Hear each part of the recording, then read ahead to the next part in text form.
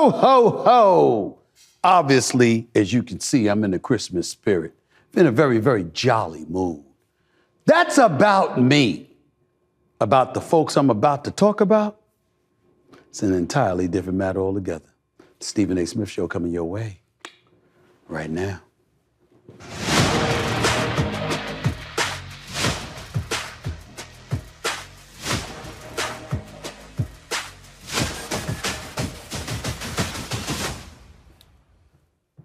What's up, everybody? Welcome to the latest edition of the Stephen A. Smith Show, coming at you at the very least 3 times a week over the digital airwaves of YouTube. As usual, I'm here in my new studio thanks to our official studio sponsor, FanDuel Sportsbook. FanDuel, the official studio sponsor for the Stephen A. Smith Show. By the way, appreciate the love and support from my followers and subscribers. As usual, we continue to grow and climb. We've now exceeded over 434,000 followers in the first 9 months. Can't thank y'all enough for keeping the love coming. Keep it coming, and I'm going to keep on coming. Please make sure to continue to like and follow the Stephen A. Smith Show right here on YouTube. Just click the bell to get notified for all of our new content, and bam, there you'll have it. And while you're doing all of that, please don't forget to pick up a copy of my New York Times best-selling book, Straight Shooter, a memoir of second chances and first takes. Make sure to go to straightshooterbook.com to get yourself a copy. Makes for the perfect Christmas gift. Trust me, I know this. At the end of the show, as usual, I'll be taking your calls, so hit me up at the Stephen A. Smith Show at 888-727-5303. That's 888-SAS-5303. First order of business to get into is the Los Angeles Clippers. I can't believe I'm leading the show with the Los Angeles Clippers, but it's true. I have to talk about the Los Angeles Clippers. You know why? Because they're on fire. They've now won 8 straight games, dating back to last night, beating the Indiana Pacers 151-127. We know the Pacers don't play any defense, but that's a subject for another day. The player leading the charge is the one and only Mr. James Harden. Behind his season best 35 points at 8 3-pointers. Here's the thing. When you're looking at the Los Angeles Clippers, and again, I can't believe I'm leading the show with these boys, but it's the truth. It's the truth. When I look at the reigning, defending NBA champion Denver Nuggets, somebody needs to say it, so I'm going to say it. The Clippers appear to be the number 1 threat to the Denver Nuggets in the Western Conference. We can make an argument in all of the NBA. Certainly, you got to take Boston and Milwaukee into consideration, no doubt about that, in the Eastern Conference, along with Joel Embiid playing the way that he's playing, which we'll get to in a second. But right now, when we look at the Los Angeles Clippers, what is there to say? You've got Zubac, a big man in the middle. You've got guys like Terrence Mann and Russell Westbrook who can give you some stuff, whether they're starting or coming off the bench. But when you look at the big 3 on the Los Angeles Clippers, it's official. It's Kawhi Leonard, Paul George, and James Harden. James Harden is averaging 20 and 9. 20 points, 9 assists. You saw what he did last night against the Indiana Pacers, which ain't saying much. Again, I understand that considering how paltry they are and porous they are defensively. But the reality is that if Kawhi Leonard isn't going to miss for so many games and he's going to be healthy enough and available for the postseason, if Paul George is going to play that bully ball he promised to play when he was on his own podcast, Podcast P, with yours truly as his guest, swearing up and down he was going to play bully ball against everybody, that included Devin Booker, but not limited to him. And then you see him going out there averaging 22 a game, being the second leading scorer. Kawhi Leonard averaging 24 a game, being the leading scorer. James Harden distributing the basketball and being that point guard that Ty Lue, the head coach, needed so desperately. And you see Russell Westbrook bought all in. Energizer Bunny, enthusiastic, getting along with his teammates, cultivating that relationship and what have you. I got to tell you something right now. The best team in Los Angeles is the Clippers. It damn sure ain't the Lakers, the in-season tournament champions. It ain't them. We saw LeBron James and Anthony Davis do their thing last night in a loss to the New York Knicks. We saw the rest of the team shoot 33%.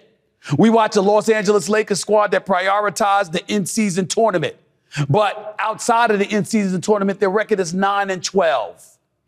Think about that for a second here. We're talking about a Lakers team that's lost 3 of the last 4, but the Clippers have won 8 straight. Who can't they score on? Who can't they put the ball in the hole against? Who don't they have a chance to defend against when you have elite defenders like a Kawhi Leonard and a Paul George on your squad? Think about that for a second here. I'm looking at the Phoenix Suns. I mean, my God, I can't call them a big 3. Bradley Beal hurt again. No knock on him. It's legitimate injury. Twisted that ankle. We got that. He came down on somebody's foot. He's not well after being gone so long because of his back injury. We're looking at the Lakers. I already spoke about the Lakers. Am I supposed to believe in Minnesota? They are 20-5. Anthony Edwards is something special. I don't give a damn about his off-court situation. That's not a transgression, by the way. Getting loose and getting some when you're that young and that rich is not a crime. So don't try to judge Anthony Edwards, off the court. Judge that brother while what he's doing on the court. He's gotten over a $200 million contract and deserves every penny. He is a star, elevating himself to superstar status. But I can't believe in Minnesota when you got Rudy Gobert and Karl Anthony Towns playing together, as elite as they are defensively. That's in the regular season. What are they going to do in the postseason? I don't know the answer to that question, but I think I do. Every time Rudy Gobert shows up in the postseason, teams go small. They force him to come out to the perimeter. He can do it, but only so much because that ain't his position. That's why Utah couldn't get very far when they had him and Donovan Mitchell. That's why Minnesota wasn't going to get so far last year. And that's why I can't anticipate them getting far now. So I get where y'all coming from. Minnesota's a team that can't be ignored. Oklahoma City, with Shai Gilgeous-Alexander, who is a star personified. And Chet Holmgren is no joke. Keep thinking like Wembanyama automatically is going to be your rookie of the year if you want to. Chet Holmgren is going to have something to say about that because that brother can play too, and Oklahoma City is winning. But am I really supposed to sit here and believe that come playoff time in a best-of-7 series with Ty Lue as the coach, with veterans like George and Harden and Kawhi Leonard and Russell Westbrook, am I really supposed to believe that a young squad like Oklahoma City is going to knock them off? I don't think so. So the Los Angeles Clippers are in play. Yes, there may very well be a team from Los Angeles in the NBA Finals, but that don't mean it's going to be the Lakers.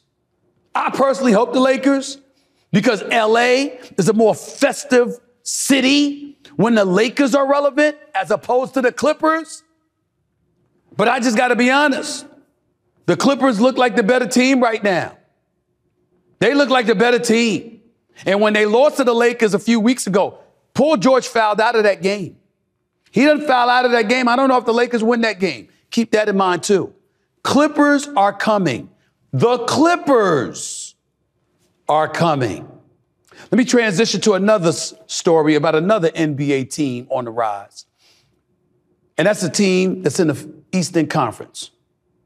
We know in the Eastern Conference, the Boston Celtics and the Milwaukee Bucks are getting all the hype.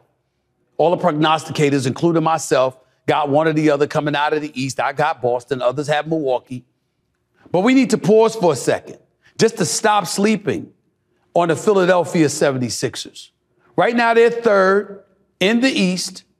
By the way, in case you didn't know, Joel Embiid, the reigning league MVP, is leading the league in scoring with 34.4 points per game, shooting better than 50% from the field. The MVP looks like the MVP. And that ain't all when it comes to the Sixers. There you have it, 53% from the field, 11.8 rebounds, 6 assists per game, nearly 2 blocks per game. If the league was to vote on league MVP today, who else you going to give it to? It's got to be Embiid. It's got to be Embiid. But we all know he's never been in the conference finals, and that's what he has to make sure he does now. He's got to get to a conference finals. Doc Rivers is going as the coach. Nick Nurse is in there. Nick Nurse is a champion with the Toronto Raptors. I got to tell you, Nick Nurse is doing a hell of a job. The Philadelphia 76ers are the third best team, only a game out of the lead in the Eastern Conference. You look at it right there, they're 18-8, 2.5 games out of the lead, my bad. Only a game back of Milwaukee for second place, top 2 seed. By the way, when you look at the Philadelphia 76ers, we can't forget about the Orlando Magic because my guy, Paolo Banchero, he's about to come on up on this show right here, the Stephen A. Smith Show, but we'll get into him a little bit later. When you look at the Philadelphia 76ers right now, Embiid is Embiid. We know what a superstar he is. Here's what we can't ignore: the elevation of Tyrese Maxey, the skills of a Tobias Harris, the pace of play that Nick Nurse has instituted. which has given the Philadelphia 76ers offense more bites at the proverbial apple. They're a team to be reckoned with. They can't be ignored. And Daryl Morey, the newly crowned contract extension Daryl Morey as president of basketball operations. This dude does know how to go out and acquire talent. He gets one piece. One piece. Imagine if he got a Zach LaVine. Imagine if he got somebody of that ilk. The Philadelphia 76ers are going to have something to say about it. Here's the only point that I'm bringing up. As we sit here and recognize the fact that James Harden's absence and subtraction has been an additive for the Philadelphia 76ers, it's also been an additive for him with the Clippers, and it's been an additive for them. Having said all of that, we can no longer sit here and definitively state that the Boston Celtics and the Milwaukee Bucks hold dominion over the Eastern Conference in such a fashion that they can't get knocked off. Yes, the hell they can. The Philadelphia 76ers could do it. I still think they need a piece. But the way Embiid is playing and Maxey is playing and Nick Nurse has them playing collectively, I cannot rule the 76ers out. I just can't do it. I really, really can't. I want to move on to a particular subject that's near and dear and should be to all of us. Because more NBA news, it's important to bring up that Memphis Grizzlies guard Ja Morant has returned from his early season suspension.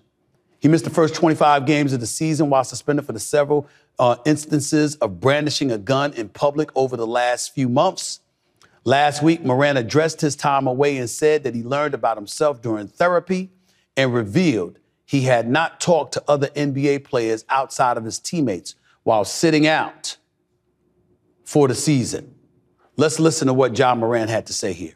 It's been, a process. Obviously I wouldn't say, I regret it, but I'm, not happy that it happened. But I'm also, grateful that, I had this opportunity to, like you said, reflect and do things that, I felt like was not only needed for me, but, for my family, as well, for us to, realize pretty much, what's all at stake, ways, we can, keep each other happy and, how we just, have each other's back. I feel like we obviously been close before, but we came together, even more, during this process. But like I said earlier, I can't say I sit up here and regret it because in the end, I feel like it made me better. That remains to be seen. So is whether or not Ja Morant is a role model. I would tell you this. I think the brother's heart's in the right place. I think one of the things we have to take into consideration is the element from which players come from. It's pretty hard to disassociate yourself from people who were there for you when you had nothing. It's real easy for the world to look at these young players and say, separate yourself, distance yourself, blah, blah, blah, blah, blah, from the people who were there with you, who came up with you. No, they weren't on the basketball court with you. No, they didn't dribble a basketball or shoot a jump shot or a dunk for you. But what they were able to do for you is give you a cushion and provide you the kind of cocoon that insulated you from some of the outside noise that would have derailed you from what you were ultimately aiming to accomplish. So there's a level of sensitivity that we all need to have towards Ja Morant finding himself in the precarious situations he found himself in. Fair enough. Fair enough. The flip side to it, however, is that Ja Morant, by all accounts, lost more than $7.6 million in salary, lost a grand total of about $40 million when you take into account endorsement deals that went by the wayside because of him being in a strip club 1 minute flashing a gun that got him suspended for 8 games. And then after that, following that up with one of his friends literally putting him on Instagram Live where it looked like he was flashing another gun. That's in violation of no laws in the state of Tennessee or various other states in this union. But it is in violation of the NBA bylaws, which have something to do with the money that you get paid on a day-to-day basis, on a game-to-game basis. So we need to understand that. And in the process of doing so, we need to take a moment to really reflect on Ja Morant and the trouble that he found himself in to a lesser degree and to a different degree, the kind of trouble that Draymond Green has found himself in, where he's now in counseling because of the Rudy Gobert choke, and then ultimately slapping Yusuf Nurkic on the left side of his face and what have you. Here's the deal. Once upon a time, they were talking about Draymond Green being the successor to Charles Barkley.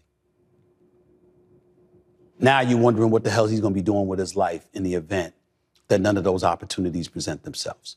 Do I think it's a death sentence what happened to Draymond Green as it pertains to his career aspirations? No, I do not. But I think it will be if he comes back and no change is seen. Ja Morant, is he going to derail his aspirations? No, not if he's not seen on video and all of this other stuff. But what if he is? That can't happen again. He can't find himself in a situation where he is being associated with firearms. Not as long as he's playing in the NBA. And that doesn't just go for him, it goes for the company he keeps. You can't be allegedly in the tunnels of an arena with a red laser purportedly emanating from a gun aimed at the opposing team's personnel. You can't have friends and family members about to get into fights with people. You can't have family members getting into situations at a mall where ultimately you come and you get involved and allegedly you're threatening mall security folks and things of that nature. That cannot happen any longer. Ja Morant is a superstar, but with being a superstar comes super responsibilities. He doesn't like it. Most of us don't like it. Hell, in the media industry, as well known as I am, I don't like it. There are things that I wish I could do, and I didn't have to worry about cameras looking at me and all of this other stuff. Nothing illegal. Nothing illegal. But nevertheless, I may not want everybody knowing my business. Well, guess what? You just can't do those things anymore. Just can't. And that's what Ja Morant has to accept. You can't be this person with this maverick mentality. I want to do what I want to do, when I want to do it, how I want to do it, with whomever I damn well please, but can I get some of your money? It doesn't work that way in the real world. In the real world, you have to capitulate to some things for the greater good. I may want to go to a strip club. I may want to mess with a porn star. I may want to do this or do that. But guess what? That's not a good look for the people that are paying me 30, 35, 40 million a year. So is the porn star, is the strip club, all my boys with their guns and everything, is that worth these dollars? The answer's no. The answer's no. You know it, they know it, everybody knows it. It's about the paper. The paper ain't about everything, but what you're doing is about that paper, because you didn't aspire to go to the NBA so you could play basketball for free. You wanted to get paid. So get paid. And if it calls for you to squash or derail some of the habits that you once had, so be it. Develop new ones. You can afford it. You can certainly afford it. Got to go to break right now, but when we return, I'll speak to the Rookie of the Year, Orlando Magic star Paolo Banchero. He's up next with yours truly, right here on the Stephen A. Smith Show over the digital airwaves of YouTube. Don't touch that dial. Back with more in a minute. My guest today was the overall #1 pick in the 2022 NBA draft, and he followed that up by winning the 2023 Rookie of the Year award. He's now leading the charge for the Orlando Magic, who are currently off to one of their best starts in the history of the franchise. Please welcome to the Stephen A. Smith Show, Paolo Banchero. What's going on, big time? How are you, man? How's everything going, man? It's going good, man. Appreciate you having me on. Man, please. Remember getting on here. It's well deserved. It's well deserved. Put it into perspective, the kind of season. You're averaging about 20-7. You've been balling. Y'all are winning basketball games. I know you've lost your last 2 games, but damn it, y'all look better than you've looked in years. Put into perspective what kind of season you're having personally and how you feel about the season the Orlando Magic are having. Yeah, I think just as a team, we really took a step this year just with our maturity, our togetherness, and we really been playing hard. And as for myself, I learned a lot from my rookie year. So bringing everything that I learned to year 2 It's helped me a lot. And I like the start we've been off to, and, hopefully we can keep it rolling. What did you learn from your rookie year? Tell us that. Yeah, I think it's just, when you go through a whole season and you don't know what to expect, you kind of it's just trial by error. And so going into year 2, you see where your weaknesses were and all the things you had to improve on. And I think for me, I just became a lot more patient, knowing how to pick my spots and, be more efficient. And also just knowing where to be positionally on defense as well. I think I've taken a step there. So just trying to improve on little things, really. Being a 5-star recruit coming out of high school, going to Duke for a year, obviously, you're accustomed to winning, and then you go to Orlando and you struggle your first year. But you started off your career, if I remember correctly, you dropped 21 points, your first game in the NBA. What was it like for you going through those trials last year, going through those struggles, considering how foreign it was for you to be losing more than winning? Yeah, it was a great learning experience. It was frustrating at first, like you said, coming from Duke. Winning. That's expected. So when you come into a situation where you're losing more than you're winning, it might be hard to deal with at first. But I really took a lot of lessons from it, and as a team, we built a culture together, and I think it's something to be said when you kind of have to start through the tough times and get through that to get to where we are at now, where we're in a much better position and we're starting to win games. I'm looking at you right now, and obviously you've always been seen as somebody who's composed. You seem to be older than what your age would indicate just because of the level of maturity you walk around with. When people look at you, Paolo, they say to themselves, okay, this brother can ball. We're usually looking at the squad and we're saying, they need veteran leadership. You always want that. But I'm looking at you. I'm looking at Suggs. I'm looking at the Wagner brothers. I'm looking at Cole Anthony. I kind of like the young crew that y'all have. I mean, do you feel like y'all are a squad that needs more veteran leadership, or you like the youth movement that has been instilled in the franchise and how y'all are flowing along that way? Yeah, I think, like you said, we got a great core of guys that are really together and we get along really well. And I think we're just building more and more chemistry on the court. Obviously, I think some of the veterans we've had in have helped a lot too, though. Joe Ingles, I think, has been a huge help this year coming from Milwaukee. Gary Harris being a veteran, he's helped a lot too. So those guys contribute every day. And we just all click very well together. I think the veterans mix in with the young guys very well. And we're still figuring it out, but, the camaraderie is there. So that's the important part. You say you're figuring it out. Does that mean that there's a level of hesitation in saying you think we've arrived and we're going to be a team to be reckoned with? Or are you of the mindset, oh, we're there right now, we think we can compete with anybody? Where's your individual mindset? No, I think we can compete with anybody right now. I think, obviously, we want to get to the playoffs, the postseason, and get that experience, which we haven't. So that's another level that we got to get to. But right now, I mean, the way we've started, I think hasn't really surprised anyone within the organization. I think we knew this was attainable. So we just want to keep the momentum going and try to just, get through this season. Obviously, it's going to be ups and downs, but we want to, stay solid. Don't drop too many games. We want to win, hopefully go on another win streak. And, get in good position to get a good playoff seed. Y'all went through a stretch where I think y'all won about 6 straight, if I remember correctly. Damn it, I think it was 9 straight. And your book ended, you beat Milwaukee to start off your streak. Near the tail end of it, you beat Boston. Those are considered to be 2 of the premier teams in the Eastern Conference. Where do you guys at this particular juncture feel like you rank with those guys? One's got Giannis and Dame. The other's got Tatum and Brown. What about you guys? What do you guys feel you are when you take them into consideration? Yeah, we feel like we're in the mix right now, and we can be in the mix the rest of the way. Obviously, like I said, the playoffs is another step, so we want to get there. But as far as regular season goes, I don't think there's anybody who, we can't beat on any given night. Obviously, we just took two tough losses, but, we're looking to bounce back and I like us against anybody.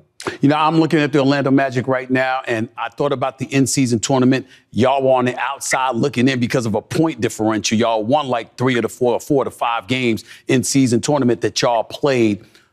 How did y'all feel about missing that in-season tournament? Was that a big deal with y'all? Or is it like, hey, it's just a regular season, we'll be all right, we got bigger goals? Yeah, I think at first everybody was a little bummed out because we thought we were in good position to advance. And that was something that we wanted to do. Obviously, with the first year, you kind of gives an extra bit of excitement, and we felt like we had a good chance, especially after beating Boston. But, you know, it didn't work out, and I think we moved on pretty quickly. And, you know, now our minds are obviously on just, you know, finishing or continuing to go through the season strong and, you know, getting good postseason position. How did you guys feel overall about the in-season tournament period? Because a lot of people at its inception were a bit skeptical of it. They were like, man, please, these guys shouldn't need extra incentive. They get paid. They got a job to do. Go out there, play, and win as many regular season games as you possibly can. What the hell is with all the extra incentive? But as the tournament went on, I found myself getting significantly more excited about it. As a player, what was it like to participate in the in-season tournament at that time? Yeah, it was fun. I think we really embraced it as a team. You know, we reminded each other, obviously, that there's money on the line. And, you know, every guy on the team, I think, you know, wanted to get that. And, you know, obviously, our first in-season tournament game, we kind of took a bad loss. And after that, you know, had to remind ourselves just kind of, you know, we're playing for something. So why not go out here and try and win? And we won 3 straight after that, and kind of, you know, we did what we could to advance. Obviously we didn't, but you just love the competitiveness and the environment that it brings out of both, you know, both teams. Both teams bring it when it's a tournament game. Is there anything about the in-season tournament that you'd get rid of? I might do something different with the court if it was up to me. Some of the court are slippery. Maybe not all the colorfulness. Maybe just put like a logo in the middle and change the logo up or something and keep it just regular hardwood. Right, but you don't have a problem with the point differential that ultimately kept y'all out of going to the semifinals and the finals of the in-season tournament? If that's a rule that they want to implement, then I don't think I have a problem with it. Obviously, we came out on the wrong end, but I don't think it's a horrible way to decide things. Obviously, with the way it's set up, you know, still having to, you know, make it fit within the season. But, you know, we kind of got did because the teams knew how much points they needed to advance, and we couldn't really do anything. So maybe if they did it to where, you know, all the games were played on the same day or something, but you know, I wasn't too upset.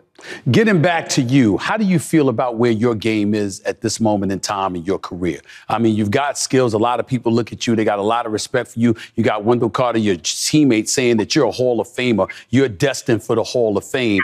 I got to imagine that's a beautiful feeling for you, or something beautiful for you to hear. But how are you feeling about your game at this point in time in your career, looking around the NBA and seeing where your skill set lies compared to the cats you got to go up against? Yeah, I'm feeling just real confident right now. You know, I feel like I'm just getting better. The game's slowing down for me a lot this year. I just feel a lot more comfortable in just, you know, what I have to do game in and game out to give our team a chance to win.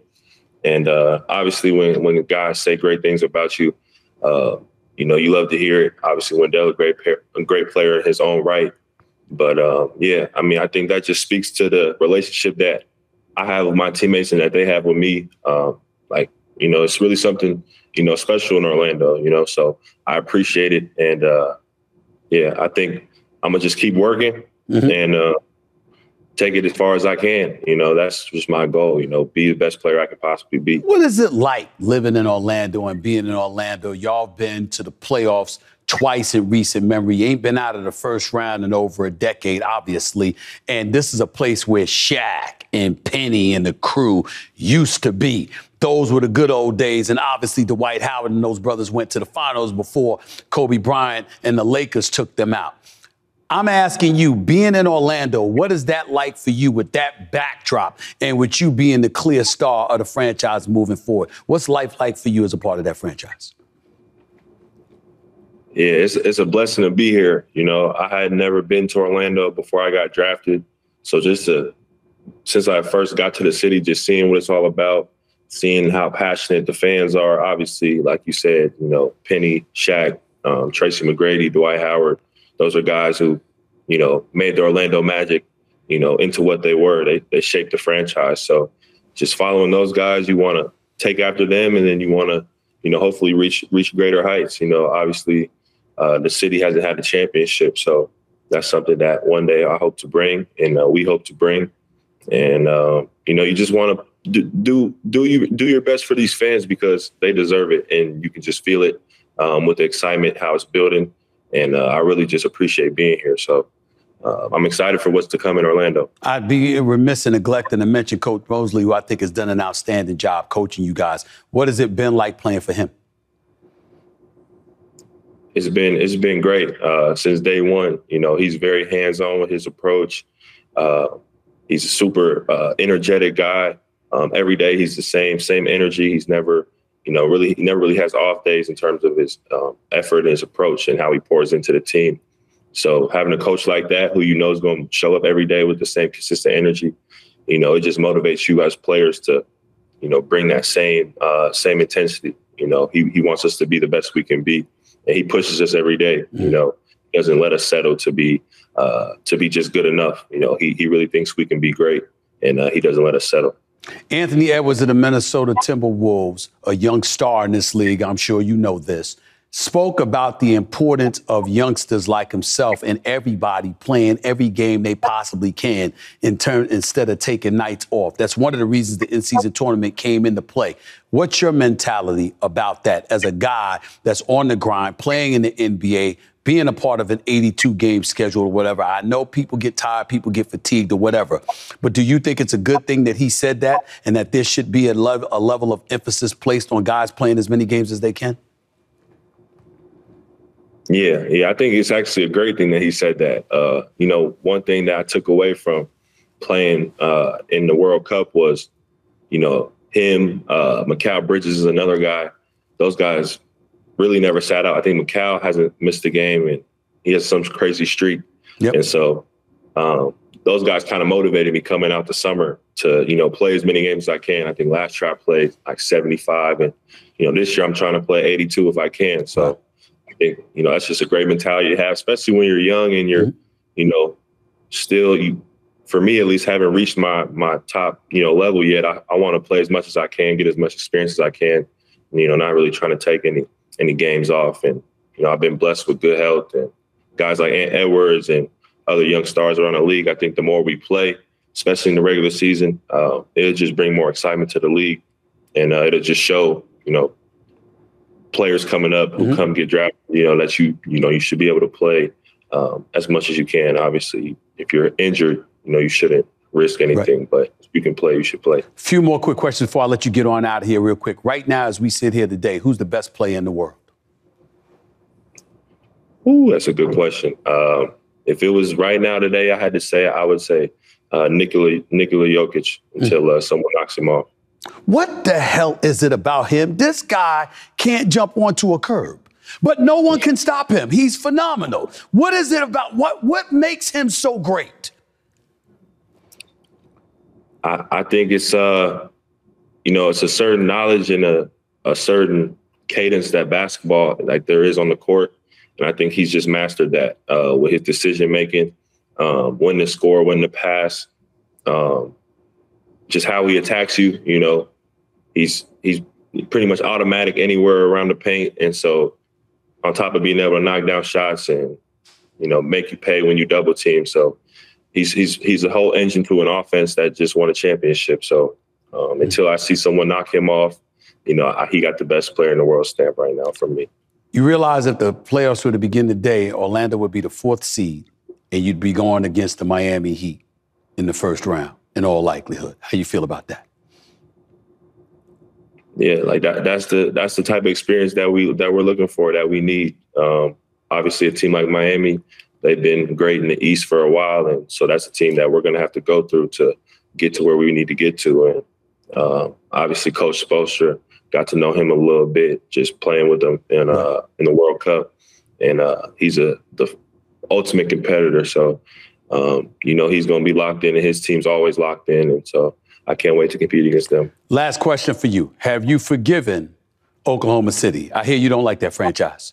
Obviously, they departed from the city of Seattle, where you grew up and what have you. Have you forgiven them at all, or do you still hate the Oklahoma City Thunder because the franchise departed from Seattle? This is what I've been hearing.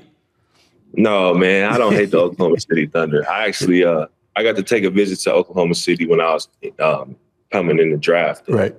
I got to see what they're all about with their coach and the GM, and I really, I really like them. So no hate towards Oklahoma City. Obviously, Seattle, we love to still have a team there, but no, man, love them and what they got going on. Last question. You have an opportunity to make the case that if the NBA miraculously decided to engage in expansion and add another team to the league, it would be between Vegas and Seattle. Yeah. You clearly would make the case for Seattle. Other than emotion, Paulo, how would you make the case that Seattle would deserve an NBA franchise more so than Vegas? I think Seattle just is a great sports city. I could almost guarantee that, them games would be sold out a lot more than not, just with how much the city loves basketball and loves all sports in general. And I think, they've been waiting for it for a long time. So I think they deserve it. I think the basketball culture is second to none. So I don't know how you couldn't have a team there just with the culture and the guys that have molded that city in the basketball scene. It's a pretty damn good argument because there's a lot of distractions in Vegas. So you can get caught up in the distractions and not support the NBA franchise. You're absolutely right about that. I appreciate you, man. Good luck with the rest of the season. Keep doing what you're doing. I love what I'm seeing from the Orlando Magic right now. Keep it up, my brother. All the best to you. Yes, sir. I appreciate you. No doubt. Take care, man. Welcome back to the Stephen A. Smith Show. There's a difficult subject to tackle right here. It's the Detroit Pistons of the National Basketball Association. They are in the midst of a 24-game losing streak after losing to the Atlanta Hawks Monday night, 130 to 124. The NBA record is 28 games held by the Philadelphia 76ers. They possibly could become the worst team in NBA history. Now, for those who don't believe me, I want to let you know I am not instigating this conversation. I am a fan of Pistons head coach Monty Williams, who's in the midst of a $78 million contract that he signed last season to become the head coach for the Detroit Pistons. Let me just say this right now. His agent is looking pretty good.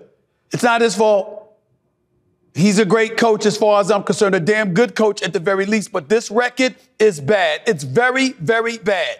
And right now, when you look at the two highest paid NBA coaches, Greg Popovich and Monty Williams, and you see the recent 18-game losing streak the Spurs were on, Greg Popovich's got 5 years, $80 million. Monty Williams got 6 years, $78.5 million.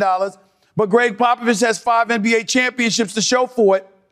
Monty Williams has won the trip to the NBA Finals a couple of years back coaching the Phoenix Suns. A job, by the way, I don't believe he should have lost. But that is beside the point at this particular moment in time. This is historically bad. This is so bad, ladies and gentlemen. This is so bad that the Wall Street Journal had that as a headline. Are the Detroit Pistons the worst team in NBA history? That was the headline. Why would they ask such a question? Because over the last 49 games, the Detroit Pistons, dating back to last season, over the last 49 games, they are 4-45. 4-45. They haven't won a game since late October. It's been more than a month and a half since they won a game. 7 weeks, damn near to be exact. I mean, I don't know what to say. Kate Cunningham is the number 1 overall pick. James Wiseman is the number 2 overall pick. You got some young bloods on this squad. I don't know what the hell is going on. But it's bad. It's very, very bad. And I'm going to bring back the Wall Street Journal. Ladies and gentlemen, the Wall Street Journal is about news and politics. Yeah, they have some sports articles here and there. But they're talking about the war in Ukraine. They're talking about immigration and the crisis permeating through the streets of America because of crime and what have you. Not that all of it or most of it is associated with immigration, by the way. I'm just talking about the bunch of subjects that are lumped into their coverage. They don't talk about sports too often unless something historic is going on, or in this case, historically bad. Here's the only good thing that I could say. As horrible as that situation is, at least we're just talking about win-loss records in games. That's far different than what the hell is going on in the state of Texas. Greg Abbott, you ever heard of him? He's the governor for the state of Texas. On Monday, that governor, Governor Abbott, signed a bill into law that will allow the police to arrest migrants who enter the U.S. illegally. This law, which takes effect in March, allows any Texas law enforcement officer to arrest people who are suspected of entering the country illegally. This is bad, ladies and gentlemen.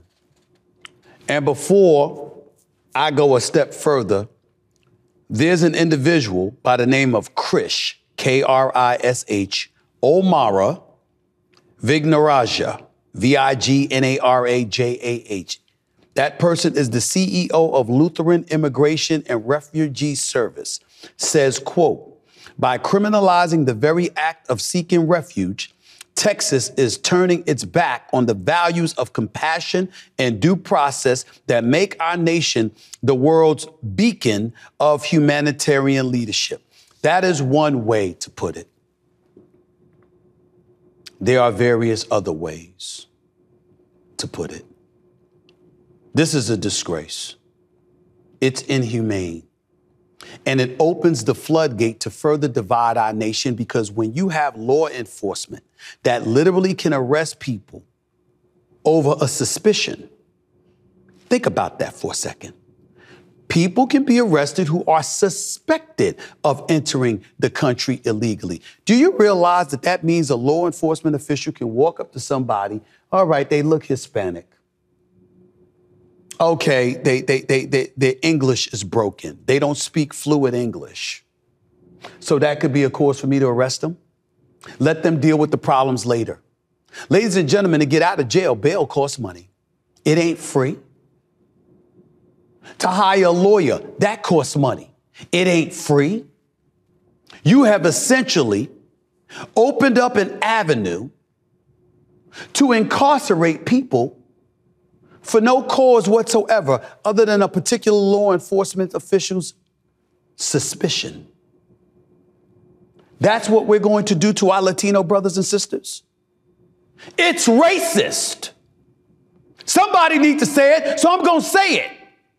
It's a racist ass thing to do. Suspicion? Suspected of entering the country illegally. How can you be suspected of entering the country illegally? So you chilling in downtown Dallas or Houston. You hanging out with a bunch of folks. You're speaking Spanish instead of English. Your clothes might not be a Tom Ford suit or something. You might not be wearing a Jordan sweatsuit. You might look a little poor and impoverished, a bit haggardy or haphazard. Those things you might not look the part. That's a suspicion. They can literally label that as suspicion to justify arresting you, not questioning you, not asking for an ID. They literally can arrest you.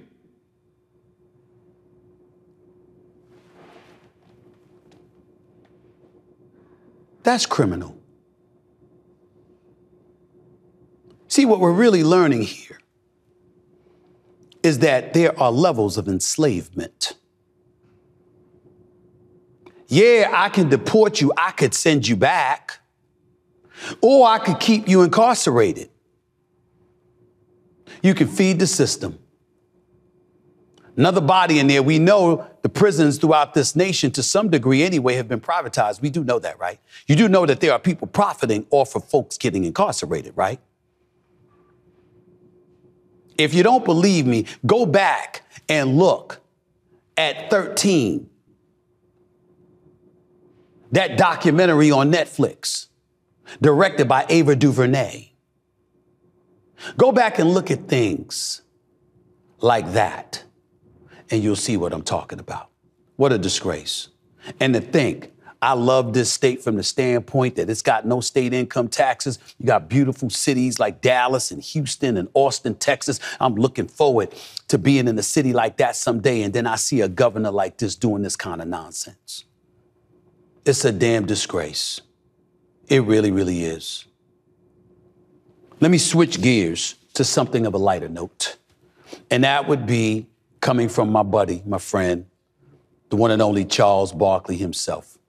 He's got a new show with Gayle King on CNN, and he was recently speaking with Gayle King on the subject of how long is too long for somebody to be engaged. From Barkley himself, quote, 2 is the magic number. You can only be engaged for 2 years. A man knows after 2 years if you're the one. After 2 years, kick rocks, keep it moving. 2 years is the max. Now, needless to say, both he and Gayle had different opinions on how long you should be engaged. Gayle wasn't willing to go as far as 2 years. Of course, it's Gayle King. This is what we're talking about here. Nobody's been more Oprah-fied than her. And I say that complimentary because I love Gayle. She's a friend. But my Lord, if I told y'all about some of the debates she and I have gotten, and clearly we are from different stratospheres. And she's of the mindset that, you know what, it shouldn't take that long. It shouldn't take that long. You know what you women leave out? You know what? Who's to say it's the man that's waiting for 2 years? Who's to say y'all weren't the ones waiting for 2 years? You have become a bit more independent, right? You want to do things at your own pace, right? You got the right to do what you want to do, when you want to do it, how you want to do it, whoever you please, right? All of those things are true, as it should be. I was raised by 5 women. I have no problem with an independent, strong woman, preferably black, by the way. I get it. But my point is, why I got to be the fellas? That, oh, you shouldn't be waiting 2 years for the fellas. I know plenty of women who've been engaged, like, I'm just not ready to go that far. I like my life. I love you and I want to be with you. You know what?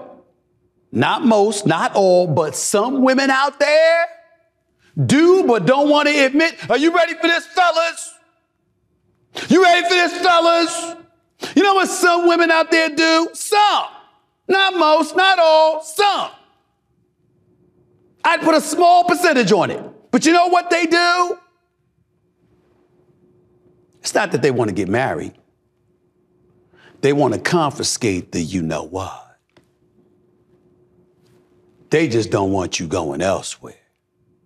They want to keep it for themselves. And if I got the ring and we engaged and we in a relationship, then for you to go elsewhere would mean you're betraying vows you've made to them. And guess what? You're right to do that. You're right to think like that. Because that's exactly what some men do. Here's the thing. We kind of admit it. Y'all don't. That's the difference with your slick ass selves. I'll leave it at that. Now, let me get up and let's go look at some tweets on the big screen right here. Okay. This is one of my favorite parts of the show, when I take some of your tweets and I put it up on the big screen because I want everybody to know who you are. See, I want you to be able to hide. If you're going to tweet, I want them to see your Twitter handle. I want them to see exactly who's sending me some of these ridiculous, dumbass questions some of y'all be sending me, even though I do get some good ones too. So let's go down the list. At CFC Accountable.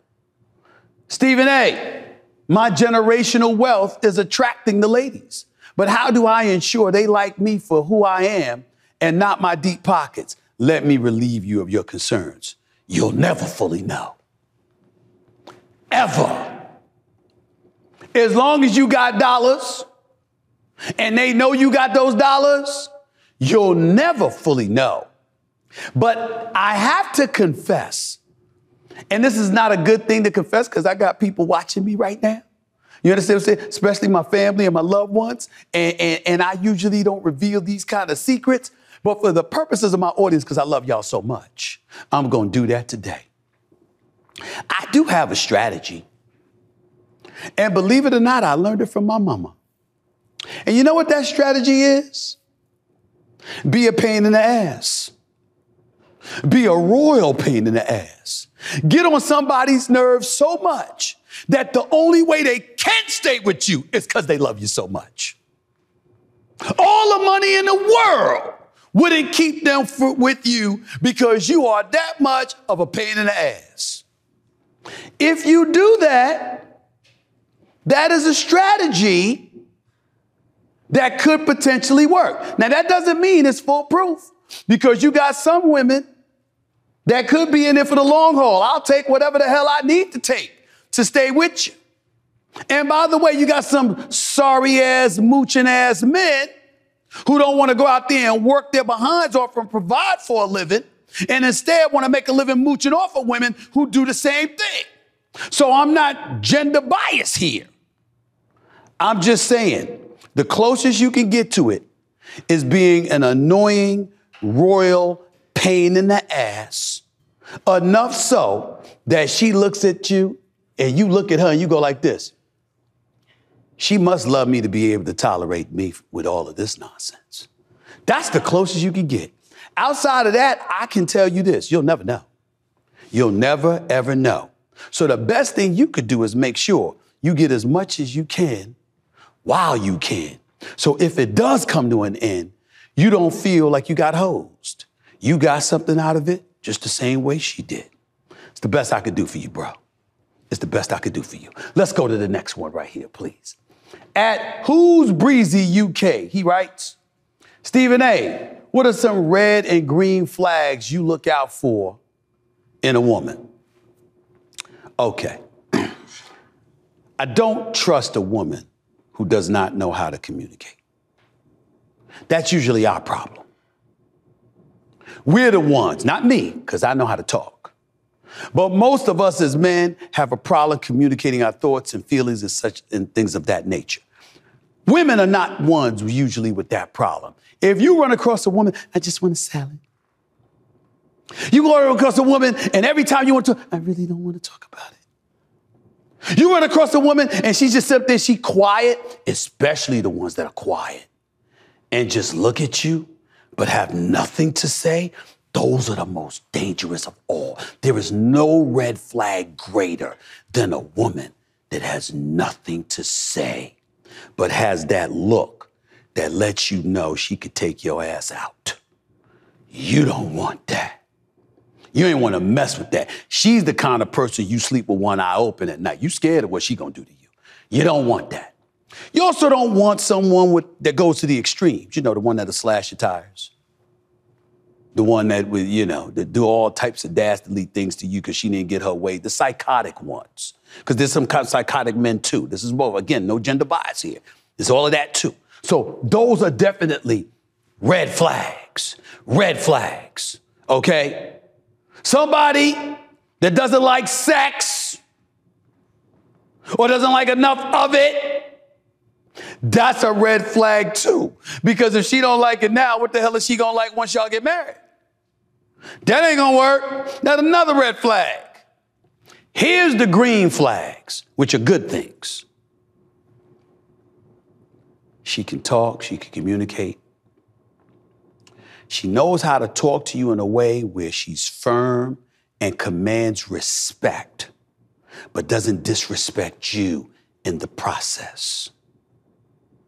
She understands there's a place that both of you have in a relationship. You play your position, she plays her position, whatever that position may be. It's not a societal standard. It's a standard you two create with one another. And here's the biggest one. You don't even ever have to hear her tell you she loves you. You can look at her and know she got me. When you see that, that's a green flag. She's special. Always treat her like she's special. Let's go to the next one right here. At the Marv 1. Stephen A., can you name a moment of failure in your life that led to a future success? Easy. When ESPN fired me in 2009, or shall I say not renewed my contract. That was one of the most miserable moments of my adult life because it was scary and I was unemployed with no prospects whatsoever. And at that time, it was illuminated in my mind in the short period thereafter, all the mistakes that I had made. And the biggest mistake that I had made was that I left my destiny completely in their hands instead of taking control of it myself. It's one thing to have a job. It's one thing to have a career. But when you have either and you have no vision for yourself whatsoever, you leave your vision at the mercy of others. It's not knocking them or any employer. It's simply making the point that mastering your own business, meaning understanding what you want, what it entails, and how to go about getting it, is you being a visionary for your own destiny. That was sparked for me when I was let go in 2009. Now the thought of me being let go doesn't faze me nearly as much as it once did, because I know I'm going to have a plan B or a plan C or a plan D if indeed that were to ever happen to me again. It has nothing to do with my present employer. It has everything to do with what you see here. This is mine. And it's mine because I had the vision to build it. So if I lost my job tomorrow, I could come right here and do this job. That was important to me. That was what I felt I needed to do. I hope that answers your question. Last one, right here. At Zane's JSJS 2885, Durant or Larry Bird? Tricky question here. I don't believe Larry Bird was the talent that Kevin Durant is. I think Kevin Durant is one of the top 10 players in the history of basketball based on his skills and his stats. But there's certain things you can't measure from stats. Larry Bird was a sniper, one of the greatest shooters in NBA history. By the way, a leader and a 3-time champion. And he had the NBA, like Magic Johnson, on his back, having to build the league. Once upon a time when Larry Bird and Magic Johnson came into the league, the NBA Finals was on tape delay. They took it to another stratosphere and made it acceptable for basketball to be brought into everyone's living room. And then Michael Jordan took it to another level and helped globalize the NBA into the iconic brand it is now today. But it starts with Larry Bird and Magic Johnson. And that is the reason I'd have to give Bird the edge over Durant. Durant, height, ball handling skills, overall ability, that goes to Durant. Larry Bird, leadership, and a willingness to embrace the pressure that comes with it, entirely different than Kevin Durant. I'd have to go with Larry Bird in that regard. There's one more tweet I forgot, by the way. Let's go to that. At manboob_sports. Do you think we should go through with this? Rashard Mendenhall, I believe that's a former NFL player. I think he was playing for the Steelers, if I remember correctly. He says, quote, "I'm sick of average white guys commenting on football. Y'all not even good at football. Can we please replace the Pro Bowl with an all-black versus all-white bowl so these cats can stop trying to teach me who's good at football? I'm better than your GOAT." Brother, that's ignorant. Respectfully, that's ignorant. First of all, the greatest quarterback who ever lived was white. That would be Tom Brady. Last time I checked, that's in the sport of football. The Drew Brees, the Dan Marinos, the John Elways of the world, Joe Montanas, the history of great quarterbacks throughout the National Football League, a lot of them were white. Now, we had some great black ones. Warren Moon, Donovan McNabb, Steve McNair, various others. We see what Jalen Hurts is doing. Patrick Mahomes may be the greatest of all time. Let me not forget to throw Aaron Rodgers in that list of the white quarterbacks who've done big things, and I think he's one of the top two greatest talents at the quarterback position in the history of football. Don't do this. There's plenty of brothers in the National Football League who can't play better than some of the white boys. There are more blacks that play better than more whites, but it's an amalgamation. It's a mosaic for a reason. You don't have to racialize it on this level. Cooper Kupp can't play. Puka Nacua can't play, even though I wouldn't say he's white. You've got wide receivers who could play. You've got Christian McCaffrey, who's a league MVP candidate. He's white. You trying to tell me there's a whole bunch of brothers better than him? Sean Mendenhall, with all due respect, you weren't better than him. Come on, bro. Let's not do that. Let's be fair. There are more black players in basketball and football. That is true. But there are a lot of quality whites playing in those sports too. Let's just be respectful and appreciate the greatness. I would have much rather preferred you talking about how black coaches aren't being given enough credit and enough opportunities compared to white counterparts. That would have been more fair. This is a bit extreme, bro. I can't go with you with that. I can't go with that then. All right? Before I get on out of here, I decided I'm going to be in the Christmas spirit. I'm going to sit up here and I'm going to put on my Santa hat. You know, I think it's the right thing to do. Okay? Put on my Santa hat. How y'all like it? How do I look? I think I look pretty cool with it. You understand? It works for me. Because I'm in a Christmas spirit, as you can see. I'm in a Christmas spirit. So before I close out the show, and this is the last day, by the way, I'm here in studio. I'll be doing a few more shows this week, but I'll be on the road. I won't be here in the studio. This is the last day I'll be in studio for the year. So I'll be on the road thereafter. But since this is my last day, I want to put on this Christmas hat, show y'all I was in the Christmas spirit, and show y'all that I know how to show a little love, if you deserve it. Let's get to the calls before we get on out of here. Ho, ho, ho! Merry Christmas. Matthew in Alabama, you're live with Stephen A. Talk to me, Matthew. How are you? I'm good, Stephen A. Thanks for taking my call. I got a question about family members that like to play games at the Christmas gathering, like Dirty Santa, for an example. How do you feel about that? Depends on what the games are. Some games are fun, especially board games and stuff like that. Like, for example, if you were playing Family Feud and stuff, my family and I used to love playing that, particularly around Christmas time.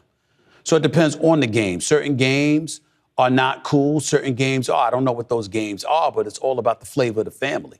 Amongst each other, you can get away with what you want to get away with because you got love for one another, and that's y'all thing. There's nothing wrong with it. All right? Appreciate the call, man. Thank you so much. Let's go to Kyle in Florida. You're live with Stephen A. What's going on, Kyle?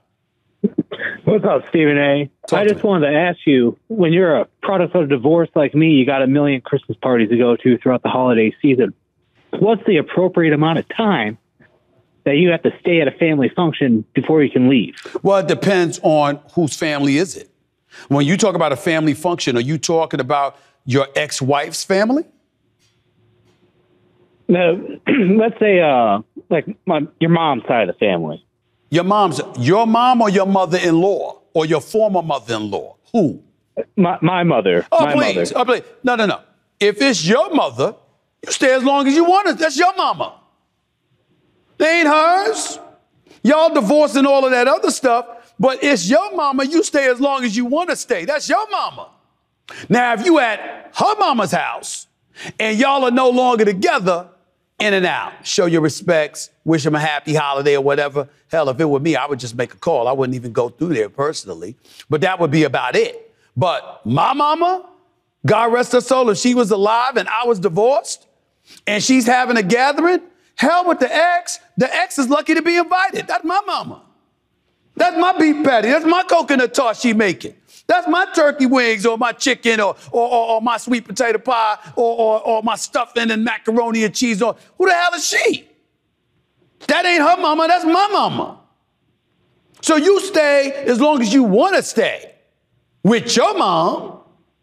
There ain't nothing to talk about there. You understand?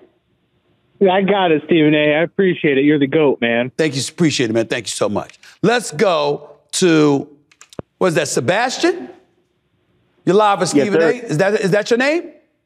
Yes, sir. Yeah, you calling me from Cali? What's going on, man? Yes, sir. What's going on, man? Ho, ho, ho. Big fan. Ho, ho, ho. Big fan. Want to start off, just want to know, like, what's some of your, like, top three, like, or just the top three of your top three Christmas dishes, you know?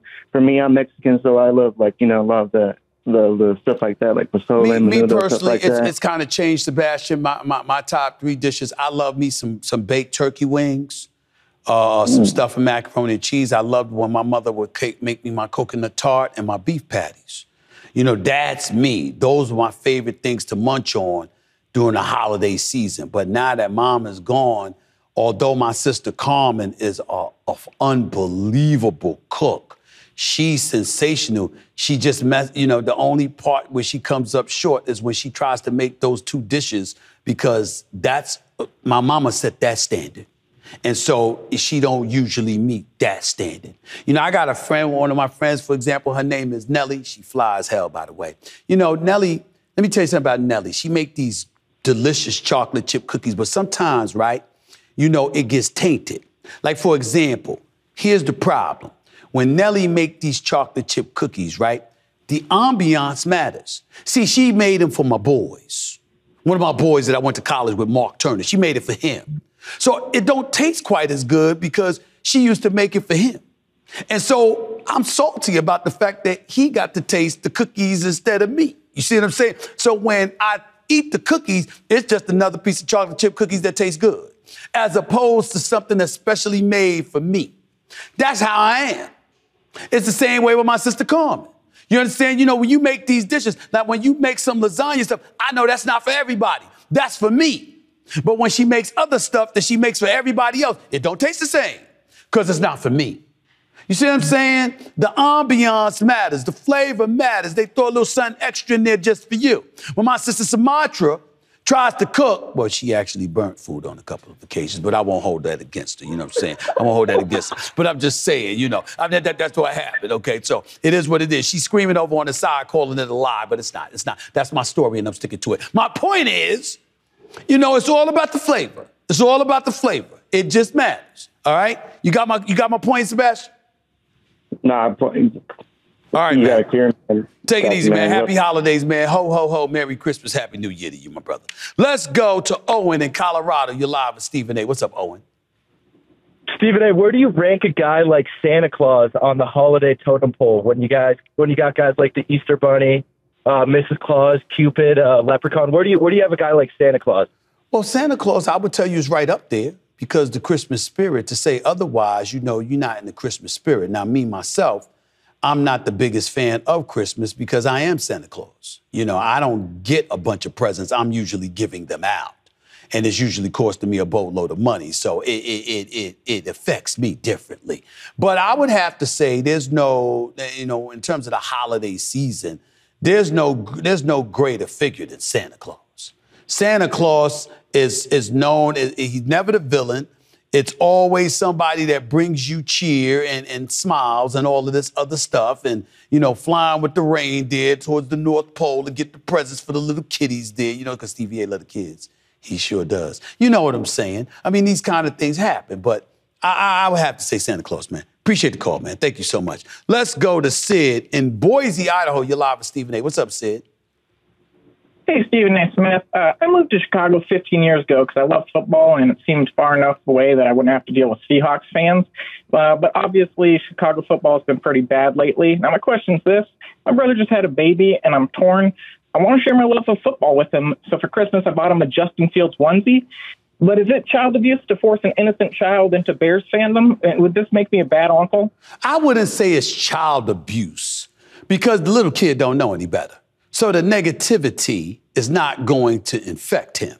You understand? And Justin Fields could play. It ain't like you got him a scrub, a onesie, for a scrub. That's not the case. Justin Fields could play. Now, they just needs a better team around him. Now, maybe he's not going to be there. Maybe it'll be Caleb Williams next season. We got to see what the Chicago Bears are going to do in the offseason. But the bottom line is when you look at Justin Fields and the Chicago Bears, you're not wishing the kid. The kid's in Chicago. You're teaching them hometown love and favoritism and what have you. There's absolutely, positively nothing wrong with that. So don't even worry about it, my brother. Don't even worry about it. The onesie with the Justin Fields name on it, that works. Take it easy, my man. Thank you so much. That's it for this particular show. I'm getting ready to sign off. I hope y'all enjoyed my Christmas show right here with the Christmas spirit, my hat on and the Christmas background and all of that stuff. Again, this is my last day in studio, but it's not my last show for the years. I'll be doing a few more shows for you before I call it quits for the entire 2023 year. But I will be back soon, except it won't be in this beautiful, beautiful studio until the new year. Change is coming in the year 2024. As good as this year has been for me, best-selling book, obviously success with the #1 show in the morning on ESPN, having this, which is owned and operated by me, my own show here on the digital airwaves of YouTube. Can't thank y'all enough for all the support that you've been giving me. I'm excited, thrilled, hyped even for the year 2024. I expect it to be my best year yet, but it can't happen without y'all. So make sure you stick around and continue to support me, all right? Remember to call 888-727-5303 when you want to call into the show. That's 888-SAS-5303. That's it for this edition of the Stephen A. Smith Show. I'll be back with you in a day or so, right here over the digital airways of YouTube. Until then, peace and love, everybody. Talk to you later.